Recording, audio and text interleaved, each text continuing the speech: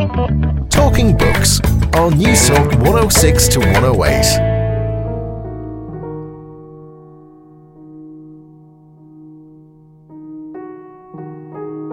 I think this book had traveled such a journey that I could never expect it to have.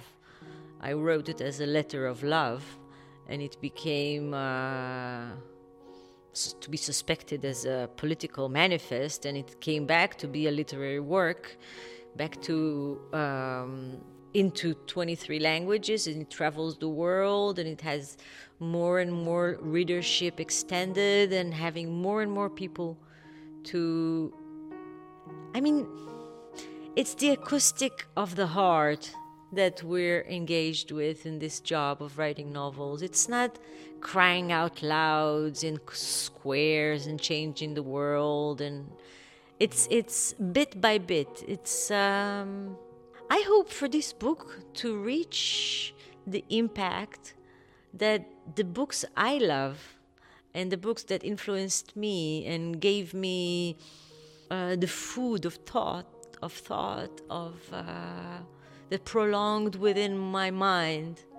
I wish for the book to gain this achievement in the scale of one person. I live it there. I know that it's such a huge mileage within time, within people's thinking, with perspectives.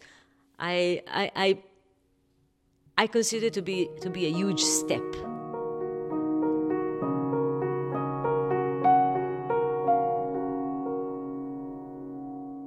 How did a love story between an Israeli woman and a Palestinian man pose a threat to Jewish identity? And how do issues of nationalism, religion and ethnicity impact on writers and artists from Israel and Palestine? Hello, how are you? And you're very welcome to Talking Books. I'm Susan Cahill. It's lovely to have your company this evening. Well, on tonight's show, we're going to cross borders, cultures and centuries and unpack the complex nature of time, intimacy and love with two inspiring and thought-provoking writers. One an Englishman, the other an Israeli. Writers of tremendous subtlety, sensitivity and beauty.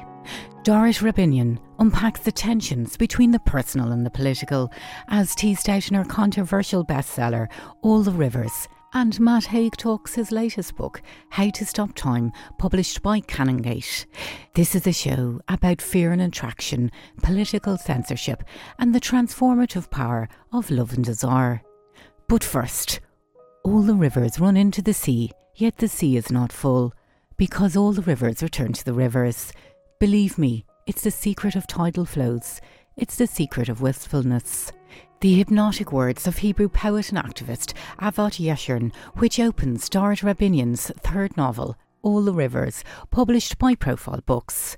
Hello, I'm Dorit Rabinian. I'm an author from Israel. I am from an Iranian descent. My family immigrated from Tehran, and I grew up in Kfar Saba, which is a small town in the north of Tel Aviv. And I wrote 3 novels. From Persian Brides that I published at the age of 22 up until now, 22 years. 3 years ago, I published in Hebrew the book that just came out in English, All the Rivers.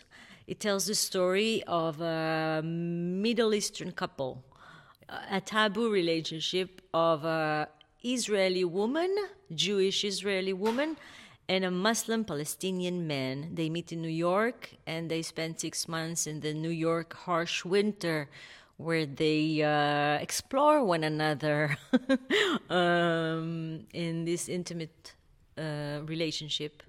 And it gave me a lot of trouble, above all the love, applause, awards, and very good sales. I get to be a center of a political scandal in Israel when the book was banned from schools, from high school curriculum. So I had to defend it, and I had so many Israelis who were supporting the book because they saw it to be a symbol for the threat of the freedom of speech in Israel nowadays under the Netanyahu governments that try to make Israel more clamped within itself, more fortified within just its own justifications. And my book had broke out to be a center of a great controversy because of the report written by the Ministry of Education, the ministerial committee, that its arguments stated this book to be, quote, a threat to the Jewish identity of the young readers, that they might find it to be encouraging to have intimate relationship between Jews and non-Jews, and eventually lead to assimilation of the Jewish identity within the Arab surrounding Middle East. Doris, really well done on your talk today at the festival. It was very interesting, and the audience pitched up some very difficult questions back at you, and it was very curious to watch. I might throw you a big wide open question to kick things off.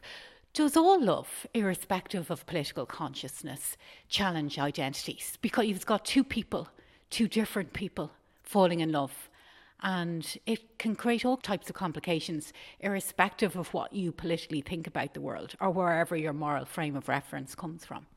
Such a wonderful question, because it's not necessarily that there should be an ethnic conflict between the two tribes that these two lovers come from in order to create this fear of assimilation.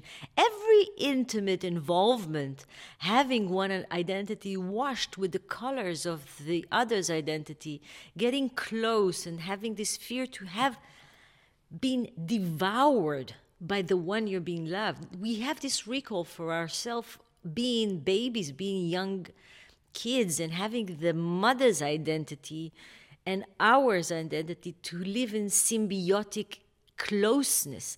And we know it took us a lifetime to separate into individual ourselves, and how much pleasure there is in this intimacy, in this symbiosis, but it's been recalled in romantic intimacy because of its dark side. It's not only sweet, but it also can be subsuming. It also can be conquering. It might be a threat to our identity being taken over by the identity of the ones we love.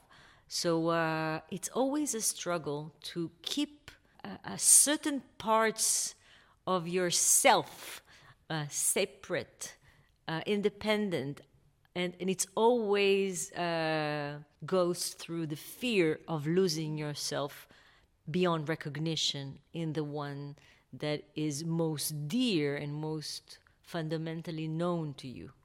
You must have been pretty surprised by the Ministry of Education's ban on your book in schools.